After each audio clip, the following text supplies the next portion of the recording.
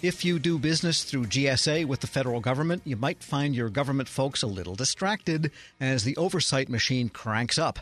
Joining me with this and why more contractors ought to protest, Larry Allen, president of Allen Federal Business Partners. And let's start with GSA, and I guess the oversight machinery was promised by the Democrats taking over the House, and now we're really seeing it. Tom, we all knew this was coming, and now it's here. So we have no fewer than 3 congressional committees right now looking at GSA's involvement currently in terms of the FBI headquarters location issue. You may recall that it seemed all but certain a couple of years ago that the FBI headquarters was going to move out of downtown Washington into the suburbs, and then suddenly it was not. And there are a lot of congressional accusations that the reason it stayed put was because the president ultimately wanted it to stay put. So GSA Administrator Emily Murphy had to go up and appear last week was the House Appropriations Committee and answer a lot of questions. The House Government Reform Committee is also taking a look at it, as is one other congressional committee. And it's not just the administrator's time, Tom, that is being taken up by answering congressional questions. It's her entire senior staff. And I'm anticipating that all of this activity is going to detract from the pace of acquisition reform. Maybe some of the members were mad because when they tried to book the hotel, the Vladimir Putin suite was taken. Well, the proximity of the hotel to the FBI headquarters was a topic of the hearing. That takes care of Emily Murphy. But what about the people at the government reform and procurement reform level? They're not subpoenaed. They're not subpoenaed, Tom, but realistically, I have 2 things that I would say about that. One is, look, Emily doesn't prepare for congressional testimony on her own. It's all of her senior deputies that are being called on. And even if the topic is nominally FBI headquarters, that doesn't mean that the Federal Acquisition Service is not being called on to provide answers to possible questions that individual members of the congressional panel might ask. So we're seeing the real top echelons of the entire agency being distracted and being otherwise engaged and not working on things like schedules consolidation or electronic commerce or streamlining GSA solicitations, all of those neat things that contractors and government agencies that buy from GSA really probably care a lot about. The other comment I would make on this is, look, you and I have both seen GSA be in the headlines before, and we know that whenever this agency gets in the headlines, it's a distraction regardless of what the topic is. So GSA, an agency that's not used to making national headlines or being in the national press, whenever it is, it's usually not because it's done something magnificent, at least an allegation of something that has gone awry, and that's a distraction to the rank-and-file workers, a lot of water cooler talk, and that's just going to slow things down that should get done in the normal conduct of acquisition management. Sure, and more germane is the fact that people may be reluctant to launch things at the lower levels because the upper levels aren't there to kosher it. Well, that's exactly right. If you don't have senior-level people's attention, that's going to slow new initiatives down further. Compounding that, Tom, is going to be some concern that, hey, if I start something new with my agency already in the spotlight, am I going to get attention that maybe I don't want to get, even though my intentions are good? You're never really sure exactly how an outside organization is going to view it, whether they're going to see it the same way you do. So there could be a hesitancy even to start new initiatives inside the agency. We're speaking with Larry Allen, president of Allen Federal Business Partners, and you're also saying that more contractors should protest? Why are you sending a skunk to the garden party?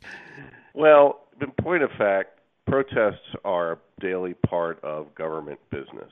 And unless they're frivolous protests, and some are, most acquisition professionals in government, Tom, actually anticipate protests, especially for larger projects. They build protest time into their acquisition life cycle, and they're kind of surprised if they don't. get at least a post-award protest, and some agencies even prepare for pre-award protests to protest the solicitation they put out on the street.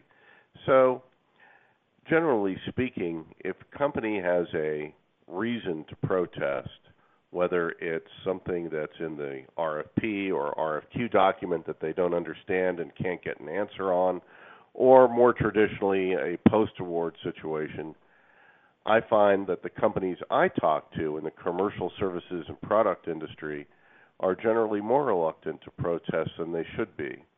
They're concerned, of course, about upending a customer relationship, and while I would never want to discount that concern, I think that, as I said, acquisition professionals in government anticipate protests at certain times, and you're not going to upset your customer if you've got a valid reason to protect yourself. And look, you have every reason to want to make sure that the government has given your offer proper consideration, particularly on a large project.